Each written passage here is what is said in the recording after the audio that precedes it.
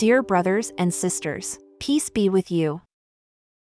Today's devotional scripture is taken from Psalm chapter 23.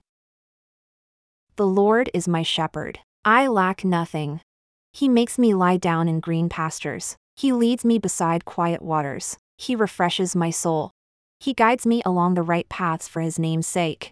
Even though I walk through the darkest valley, I will fear no evil, for you are with me. Your rod and your staff, they comfort me. You prepare a table before me in the presence of my enemies. You anoint my head with oil. My cup overflows. Surely your goodness and love will follow me all the days of my life, and I will dwell in the house of the Lord forever.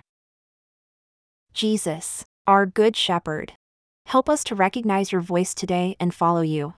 Amen. May Jesus the Good Shepherd provide all your needs and refresh you inside and out. Today's devotion is brought to you by Growing Faith at Home Ministries.